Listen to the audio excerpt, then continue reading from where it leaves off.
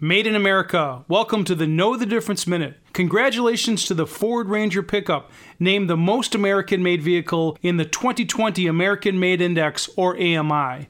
The Jeep Cherokee is the number 2, while Tesla's Model S and Model 3 take the next 2 spots. The Honda Odyssey van is ranked 5th. There are roughly 350 car models on the market this year from 13 different automakers across 14 states. Of that, 91 qualified for the index based on assembly location, parts sourcing, U.S. factory employment, and engine and transmission sourcing. One of the functions of the index is to dispel the notion that today's cars are predominantly not built in the U.S. But does it matter? It looks like it does. 70% of shoppers say they consider a car's economic impact a significant or deciding factor when purchasing a car. 37% say they're more likely to buy American-made. I'm Dave Spano from Annex Wealth Management, and that's your Know the Difference Minute.